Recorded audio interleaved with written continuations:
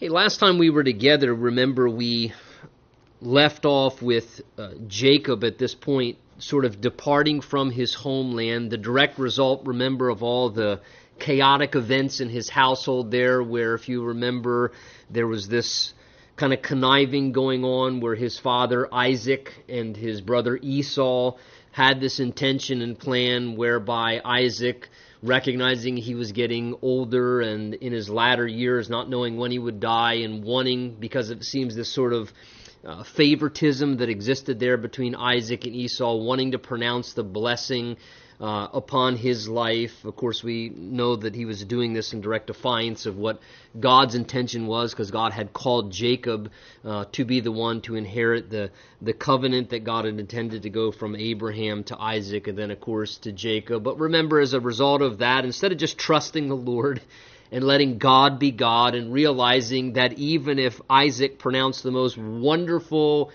prophetic-sounding, eloquent blessing upon Esau that he possibly could, that those words would mean nothing if God's hand and God's anointing and God's blessing supernaturally was not behind that. And rather than Rebekah and her son Jacob just sort of, again, letting God be God and saying, you know what, let's not worry about this, or maybe confronting and talking about it directly. Instead, remember, they came up with their own idea that, look, you haven't seen scheming until you see what we're able to do. And, of course, we saw this whole scenario where she encouraged her son to go in to his father, Isaac. Jacob, being a master conniver, that was right up his alley. He seemed to just be kind of a schemer and somebody who just always knew how. He's known for that in the scriptures. He just always knew how to work every situation to his advantage. He just had one of those personalities, and he was good at it.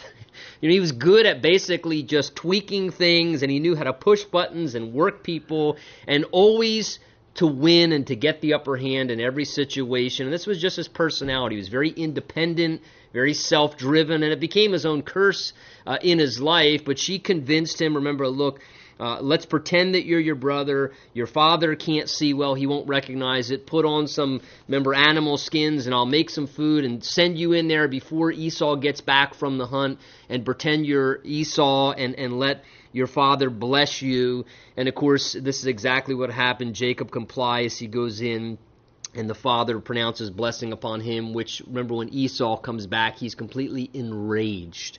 And he's angry at his brother because now he feels like twice his brother has gotten one over on him. He says, look, you stole away my birthright, and now you've taken away my blessing. And he was comforting himself by the fact that Dad's not that many years left, and once Dad dies, as soon as those 7 days of mourning are up, I'm not going to feel the slightest bit sorry when I put my hands around your little neck and put you to death, and the next 7 days we'll all be mourning for you afterwards. And, of course, Mom, recognizing she had created quite a fiasco now in her own household by, again, trying to take control and get involved and meddle with things that she probably shouldn't have meddled with herself, trying to, well, my husband knows what he's doing, so I better fix the thing myself and go behind his back and make it work.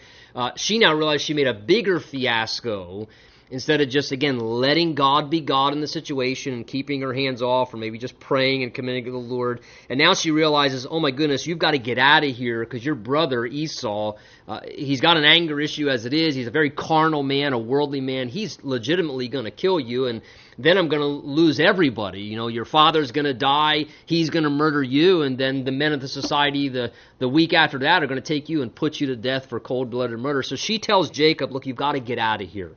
We need to get you away from here. So she speaks to Isaac, the father, of course. They both recognize what's now happened within the family, and says, look, we need to send him away. Let's send him back to our homeland where she was from, Rebekah, to go and get a wife.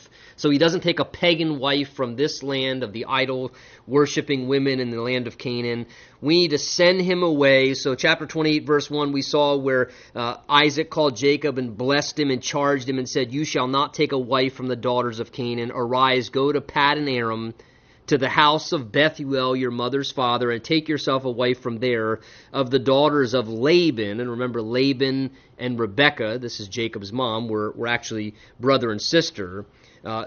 Go to there and take one of the daughters of Laban, your mother's brother. So at this point now, Jacob again, he's almost sort of forced from the household because of circumstances. He realizes his life is in jeopardy. His brother legitimately hates him this much and is angry enough to want to literally put the guy to death.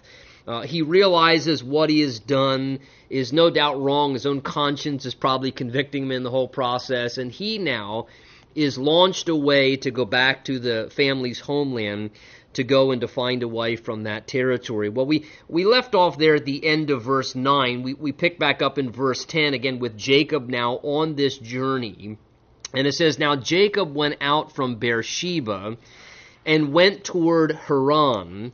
And so he came to a certain place and stayed there," notice, "all night, because the sun had set, and he took one of the stones of that place and put it at his head, and he lay down in that place to sleep."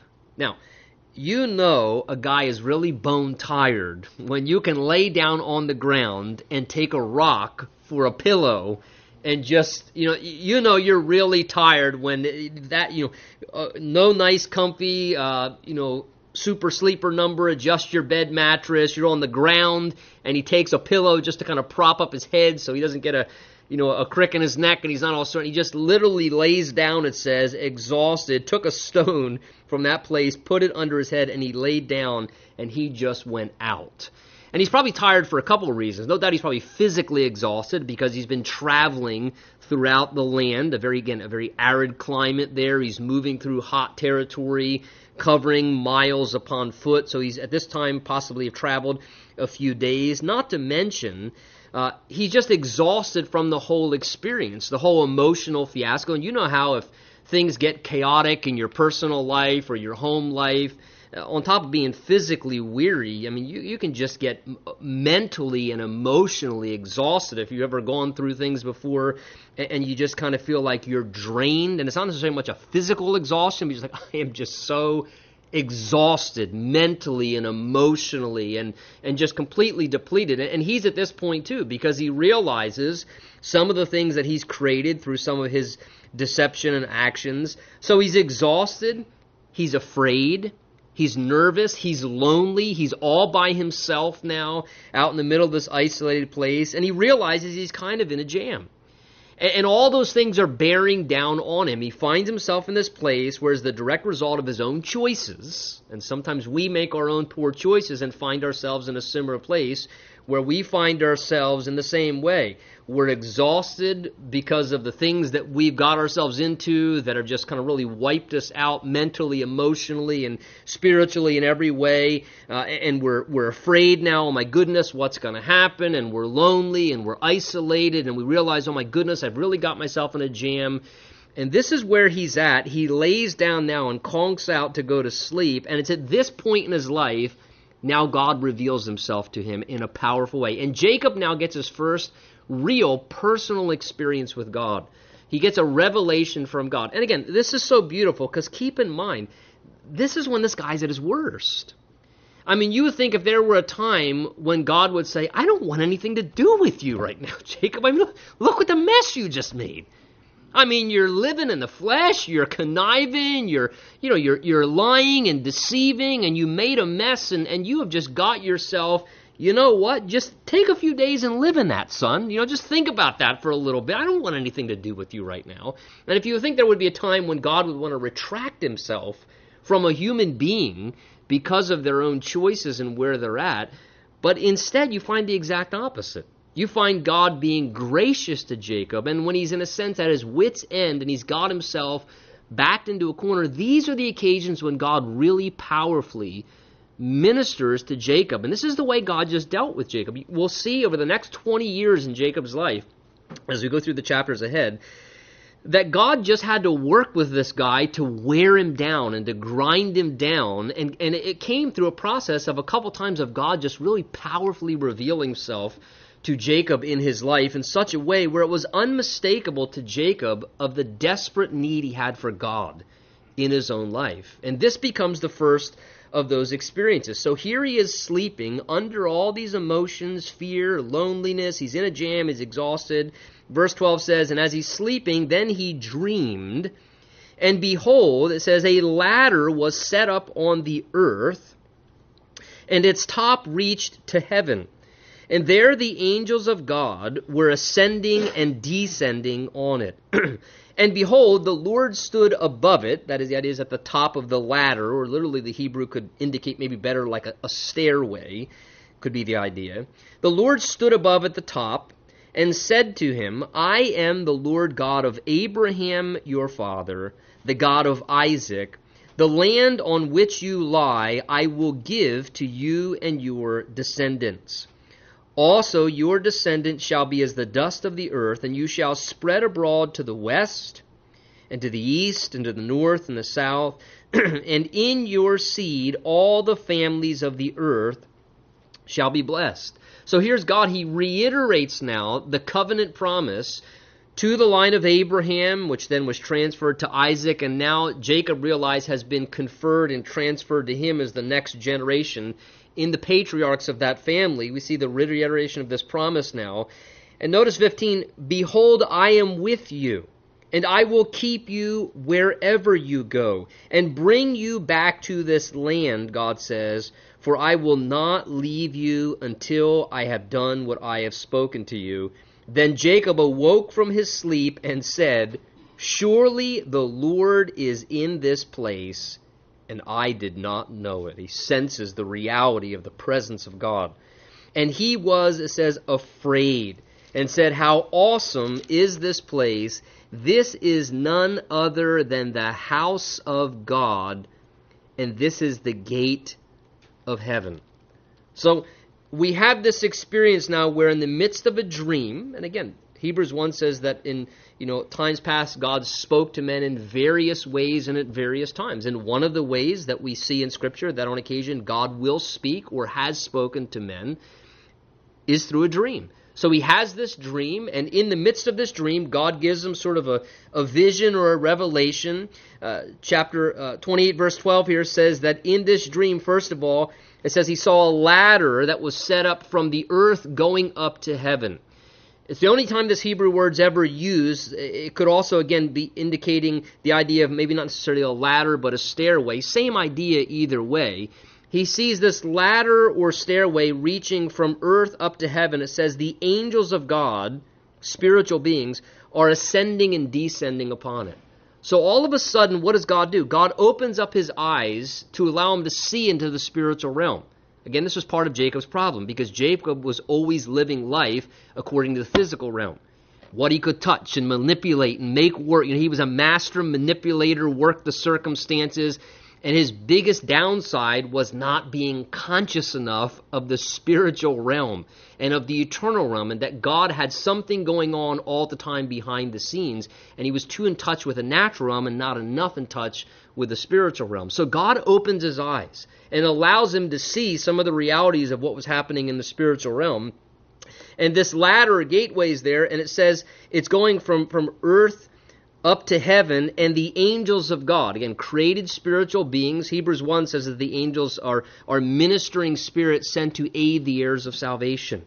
And he sees, the angels of God going up and down, and he sees the Lord at the very top, right there, sort of the access into heaven. And what an interesting thing is his eyes are open to the reality of the spiritual dimension, and he sees, oh my goodness, I had no idea so much spiritual activity was taking place in the world. Here I am just living everything by what I see with my eyes and what I hear with my ears and what I can touch and taste and through the physical senses. And so often that's us too, isn't it? We try and approach and handle and do everything according to the physical senses in the natural realm, when the reality is, the Bible tells us, look, the things that are seen are temporal, it says in Corinthians, and the things that are not seen are the things that are eternal. There is an unseen realm. There is spiritual activity going on all the time, coexisting simultaneously, having a direct effect upon what's happening in the natural. Paul tells the Corinthians, he says, look, though we walk in the flesh, we don't war according to the flesh. Because he says the weapons of warfare aren't carnal, but mighty in God. In other words, he's saying, look, yes, we experience life in the flesh, but he says we need to realize that we don't fight our battles by using carnal, fleshly means, because we realize that there are spiritual activities and influences behind everything that's happening, because there is a coexisting spiritual realm happening at the same time. And again, as you see this taking place, interesting that Jesus actually gives a word of commentary in relation to what's being seen here. Listen to this. This is from John chapter 1, verse 50 and 51. Jesus says this to Nathanael in the Gospel of John. He says to Nathanael, as he's revealing himself to Nathanael, he says, Nathanael, you will see greater things than these. And listen to the words of Jesus. Most assuredly, I say to you, hereafter you shall see heaven open and the angels of God ascending and descending upon the Son of Man. So years and years later, again, the best commentary on the Bible is the Bible itself. What exactly is this? Jesus later on in the Gospel of John chapter 1 talks to Nathanael, and he gives commentary on exactly what this is, what this ladder or this gateway or so forth is, going from earth up to heaven, where the angelic activity is all happening through the access of that ladder. Jesus says, you shall see heaven open and the angels of God ascending and descending, not on a ladder, Jesus says, but upon the Son of Man. Again, Jesus stating the reality that he is the access between earth and heaven. Everything that has direct connection between the spiritual realm and the temporal realm of the earth, it all happens all through the access of the person of Jesus. Jesus is, again, if you think of what a ladder is, what is a ladder? A ladder is basically something that's used to connect one location to another location. It's to connect the first floor to the second floor. Same thing with steps, to connect the first floor to the second floor. Jesus is the connection. He's the connection between everything that's divine, and he's the connection between everything that's human and physical here on this earth. Remember, Jesus ultimately says in relation to salvation, which is extremely important in John 14, Jesus says, I am the way, the truth, and the life, and no one comes to the Father except what? Through me. Indicating again, I am the gate. I am the access point. All spiritual activity, a person's conversion and access into heaven, it only comes through me. It doesn't come through church. It doesn't come through being a good person. It doesn't come through coming to Wednesday night Bible studies and, okay, I'm coming to... No, Jesus says it comes through a person. It comes through a person. The same way the angels have a connection between heaven and earth, the only way for us to have a connection from earth to heaven and to be in the presence of God in heaven when we die is to come through the person of Jesus, because he himself is the one that is the access, the connecting point between the things of earth and the things of heaven. So important that we're coming to him directly, and interesting that we get that commentary years later.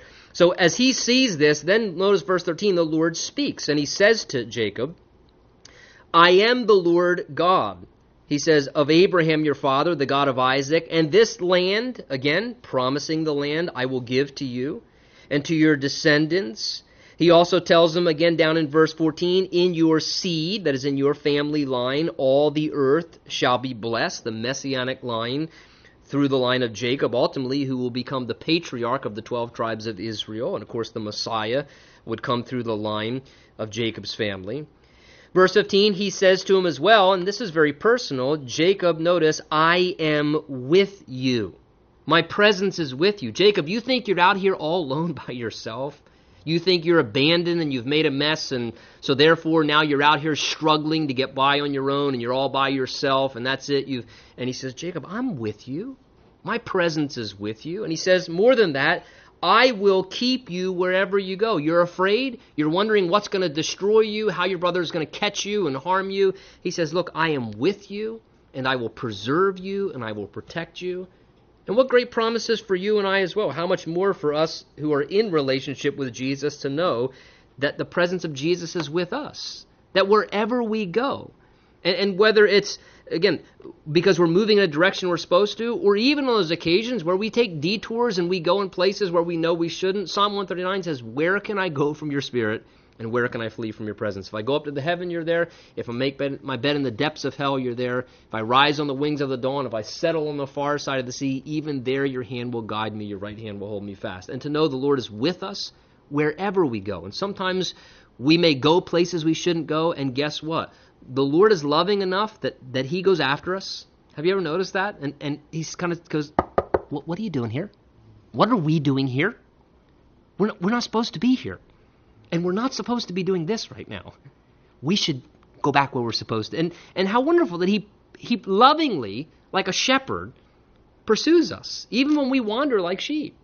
We have much of Jacob in our personalities as well. And we can tend to be independent, and we get off track. And he says, Jacob, I'm with you. I'll keep you wherever you go.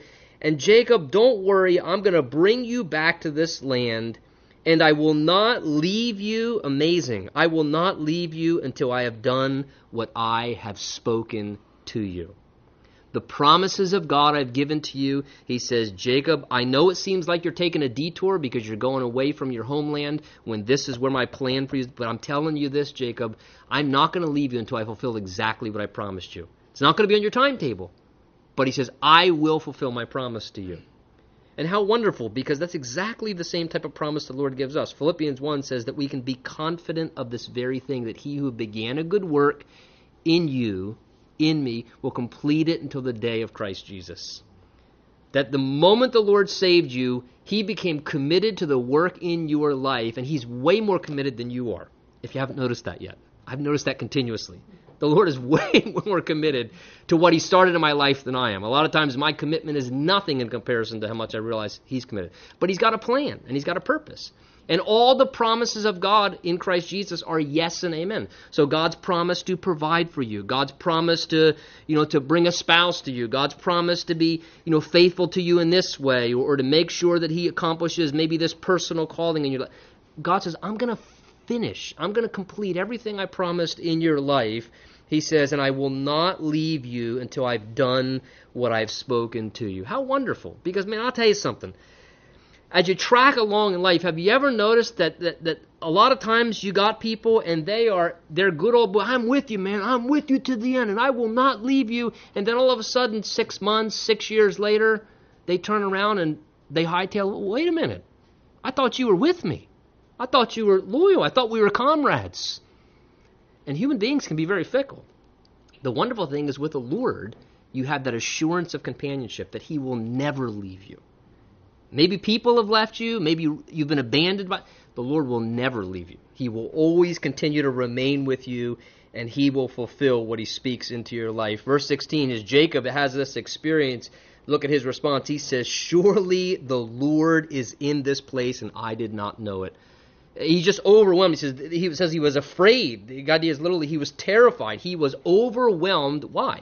He was overwhelmed with the presence of God. He realized he's just had an encounter with Jehovah God, the living God, and he says, how awesome is this place? This is none other, he says, than the house of God, the gate of heaven. Again, interesting. He's not in a church. He's out in the middle of the wilderness. But he had an encounter and he had an experience with the Lord. And that was what really begins to become the turning point in Jacob's life, that he had his own personal experience with the Lord. Now, I think in some ways, again, at this point, God's still working in Jacob's life. This is the first major revelation he receives of the Lord in a personal way. Potentially, he's thinking to himself as he came to this certain place, he laid down, he saw this vision, he hears from the Lord. He's probably, maybe in his mind, in his limited view, thinking, can you believe it? Of all places on planet Earth, I lay down my head on a rock. It's actually the supernatural portal where all the angels are coming up and down and doing their... Can you believe, of all places, this is... Oh my goodness, I laid my head at the bottom of God's ladder, where God's... And the reality was, the Lord... I don't know, Jacob. That's why I think maybe God says to him there in verse 15, Jacob, I'm with you wherever you go. I'm not localized to one place, Jacob. I want my presence to be with you. So whether you're here in Bethel, or you're in Paddan Aram, or whether you're back in Beersheba, I'm with you wherever you go. My presence is with you, not just in some localized place. And how wonderful that is, because sometimes we have this tendency where we experience the presence of God in a real special way, and in maybe a particular location or a time or season in our life, and we're always craving for that old, I so sensed the presence of the Lord there, and it was so wonderful, and it'll never be like that again. To me, I say that problem's on your end, not on God's. And I hear Christians do this on occasion. Oh, I remember the good old days. Oh, and I sensed the presence of the Lord, and it'll just never be like that again, and going so on and so forth. And or there I went there. Oh, and people were just so in love with Jesus there, and it's just the Lord's presence isn't around, and I just wish it could be like that where it's out there. And it's almost like we idolize some place, or if God's partial, He's at certain places more than other places. Look, can I pose a thought to you?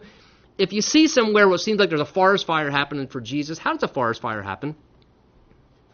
One spark. Who's to say you're not supposed to be the spark? Maybe you're supposed to be the spark.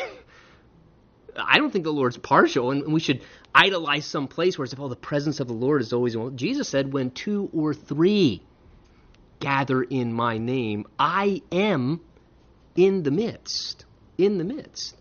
A lot of times the problem is on my end and the dullness of my heart that, like Jacob here, this is my word. Lord, you were in this place, and I didn't know it. Lord, help my unbelief. Forgive the dullness of my heart that I'm not sensitive enough to the things of the Spirit, that I diminish the reality of your presence when you were with me. You were with us. And so often that's on our end. And how wonderful, though, when the Lord lets us come to that realization. Because, I'll tell you, those are the real pivotal moments in all of our spiritual lives. This is the beginning of a process where God's beginning to break that independent spirit and that self-will that drove Jacob and became a real stumbling block in his life. This is the moment where that begins to happen. And I'll tell you something, gang. Do you know what we all need in our lives in a greater way, more than anything else, is just a deeper revelation of the Lord in our own lives.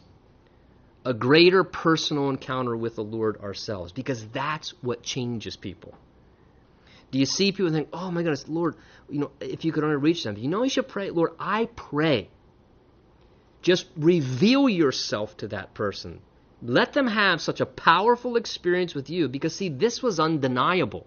What Jacob experienced was so powerful, it was undeniable, and it was these moments in his life. Later on, the Lord wrestles with him, of course, we know, and kind of ultimately breaks him at the end of his life.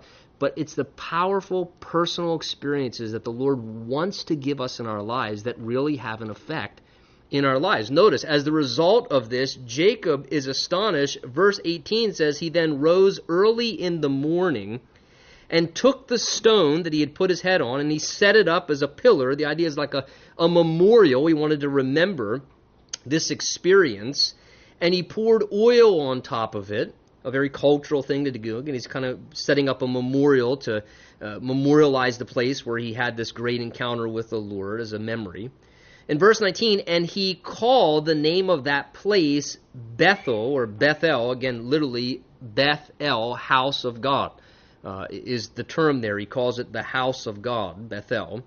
But the name of that place, or that city before, had been called Luz previously. And then Jacob made a vow, saying, if God will be with me and keep me in this way that I am going, and give me bread to eat and clothing to put on, that is provision. He'll sustain me as I travel on this journey through my life, he says, so that I then come back to my father's house in peace. Then the Lord shall be my God, and this stone which I have set as a pillar shall be God's house, and of all that you give me, surely I will give a tenth to you. Now, let me just say, some people look at verse 20 through 22, and you can find this, and they see verse 20 to 22 as almost like here's Jacob again.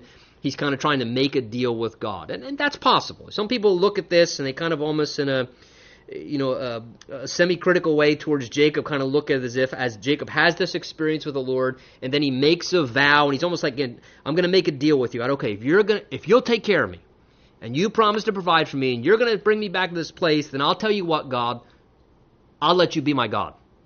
And I'll give you a tenth. How's that? Is that a good deal? And some people see it that way. Personally, my own conviction, again, you study the scripture for yourself, I think Jacob is sincerely endeavoring to make a genuine commitment to the Lord. I know he still has issues and struggles with kind of being a schemer and a conniver, and God's still working the kinks out of his system as he's going along, but I personally tend to think Jacob's sincere here. I think what you have here is Jacob making a sincere, in a sense, commitment at this level, at this point, to his understanding, to the Lord.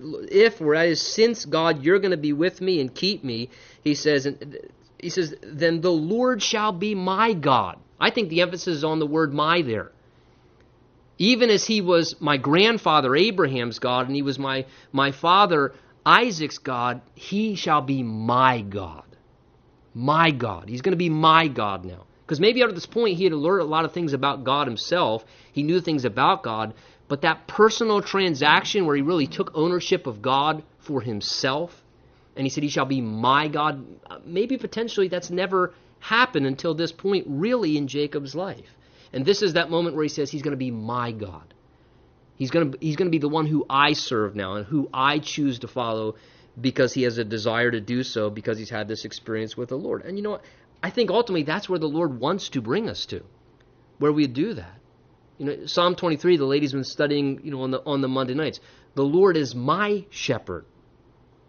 You know what's the key word in that psalm? My. It doesn't say the Lord is a shepherd and I shall not want.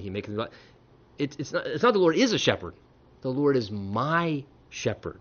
Until he becomes your shepherd, none of those things really apply a whole lot because you're not following him. You're wandering around like an aimless sheep without a shepherd. But when the Lord becomes your shepherd, my shepherd, again, what did Thomas say? Remember when Jesus revealed himself to Thomas? Again, Jacob's just had a revelation of God in his life personally. Remember, Thomas, it says, was not with the disciples when Jesus appeared after the resurrection. Remember? And it says everyone was there. Jesus showed up and he spoke to them in his glorified body after he rose from the dead. And it says, and Thomas wasn't with them.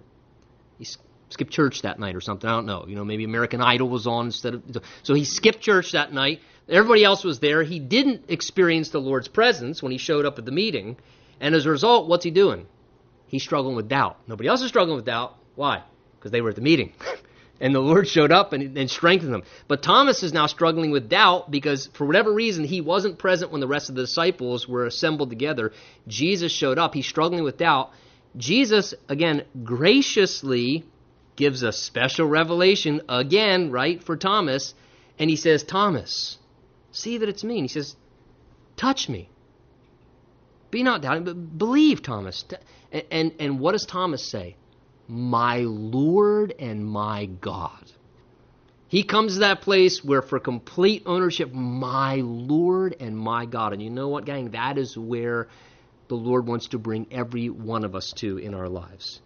Where we would truly embrace the Lord for ourselves. That is where the Lord wants to bring all of our children to in their lives. You know, we raise kids in the Lord. Today I was down at Cape Christian Academy doing their chapel service for the junior high and high school kids. And that was one of the things that I was really trying to impress upon them as I was sharing with them. I was talking to them from Matthew 11:28 to 30 there where Jesus says, come to me, all you who are weary and heavy laden, and I'll give you rest. And he says, take my yoke upon you. Learn from me. I'm gentle and lowly in heart. And he says, for my yoke is easy and my burden is light. And I was really challenging them. Listen. It's not just about coming to church. It's not just about come to a Christian school. It's one thing to be exposed to Jesus and to be exposed to Christ and exposed to the things of Christianity. It's a whole other thing to encounter Jesus. It's a whole other thing to experience Jesus and experience Christ for yourself. And I just caution them, be careful. Have you really come to Jesus? And do you continually come to Jesus? And have that experience, and I encourage them to really be sensitive to that reality. Because I'll tell you something, when that happens in somebody's life, it's a powerful motivator. Again, Jacob's in the middle of the wilderness, he has an encounter with God, and he determines right there, with nobody else helping him, I'm going to serve God. He says, he's going to be my God, and he says, and on top of that, all of a sudden, and you know something powerful happens when somebody says, I'm giving you money, right? He's going to be my God, and everything you give me, I'm giving you 10th. Nobody was there saying, listen, Jacob, this is the way it works. We expect 10% of the tithe. There's none of that going on. This is completely volitional. It's a free will. It's motivated out of what? an encounter personally with the Lord and the overflow of that encounter with God and the love of his heart, he says, you're going to be my God, and I want to serve you, and I will follow you, and I want to indicate to you that I'm committed to you. And again, this is pre-law. The idea of a tithe wasn't instituted in Old Testament law until the time of Moses. Like Abraham, here's Jacob just saying, I want to do this as a demonstration of my dedication to you. And so I just say, man, that is what happens, because that's a powerful motivator. It's that kind of thing that people need in their lives, because then they don't have to be told. I don't know about you, what it was like when you first got saved, but when I first got saved, it was amazing how intuitively I knew inside things that nobody ever told me. I wanted to read the Bible. Nobody necessarily said, you've got to read the Bible now. You better read the Bible. Something I wanted to read the Bible. I wanted to pray. I wanted to go to church. I wanted to serve the Lord. I wanted to live differently. Why? Because I had a living encounter with Jesus in a personal way that touched my heart and transformed me, and it was all motivated from love, right? And if you've had that encounter with the Lord, you know that. And the times when you have a real powerful encounter with the Lord, is it not true that it's an incredible motivator? We're going to see in chapter 29 when Jacob falls in love with Leah, he ends up saying, look, I'll serve you 7 years if I can just marry her. That's a pretty hefty offer. I'll serve you 7 years for free, he tells her dad, if I can just marry her. Again, what happened there? This guy is so overwhelmed with love, there's no cost involved. And there is no higher motivator than the love of Christ compelling us. That is an incredible, incredible motivator. And I would just say this tonight. If you need a greater encouragement in your heart for a motivator, times when I need a greater encouragement in my heart as a motivator to want to be dedicated to the Lord and to resist sin and to walk in obedience to the Lord and to honor Him and to serve Him, you know what a lot of times I find, Lord, would you just reveal yourself to me afresh? Would you just reveal yourself to me? Let me experience you in a fresh and a new way in my life, because I find that is more powerful than any legalistic trip somebody can put on me or legalistic trip I can put on myself. It just stems from that natural overflow of, Lord, you are so good. I want to live for you. I want to serve you. And then it becomes just a very natural outflow of that incredible experience in our lives. True? This wasn't my intention, but I actually want to do this. Paul, can we enter back into a time of worship? And let's just, instead of trying to jump into chapter 29, let's end here. And let's just take the next 15 minutes and let's just worship and sing to the Lord for a few minutes. And maybe in relation to some of what we're talking about, maybe this is what the Lord's intention was for tonight, that as we just worship Him and sit in His presence for a few final minutes, maybe the Lord can just touch your heart in a special way. And as we worship Him, maybe just do business with the Lord. Talk to Him. Lord, would you just meet with me? Reveal yourself to me. Minister to me in a way where maybe my heart would just be turned afresh towards you. Father, thank you for even just this section of Scripture right here, Lord. Lord, to let us see the humanity, the reality of who Jacob was, but yet, Lord, how lovingly you pursued him. When he was, Lord, at some of the lowest points in his life, Lord, you revealed yourself to him, you reached out to him, and Lord, you touched his heart with the grace of God. And Lord, we ask for ourselves, if our hearts have grown dull, that as we even sing now, that by your presence here, Jesus, you're with us. Lord, we by faith acknowledge you're in this place. Would you move among us, touch our hearts, Lord? Put your hand on our shoulder, open our eyes and our ears, speak things to us. Let us see you. Let us turn our eyes upon you in a deeper way. And Father, I pray too, if there are any here who genuinely have never made a commitment to Jesus, and they don't know if they've ever done that in this very hour your Spirit would show that to them, and that they would choose to call you their Lord and their God. You know what? As we sing this song with our heads bowed and eyes closed, if you've never prayed to receive Christ, use this prayer right now. You can talk to God if you want to know for sure that you've made a commitment to Jesus and you're ready to make a commitment to Jesus, just pray something like this. Right where you're at, just tell the Lord, say, Dear God, I recognize I'm a sinful person. I believe Jesus died on the cross for me. Jesus, would you forgive me for my sins? Jesus, save me. Open my eyes, Lord. I surrender myself to you.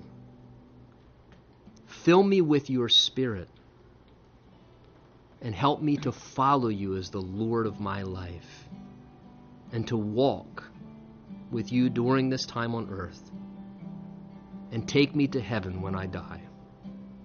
I commit my heart to you in Jesus' name. Let's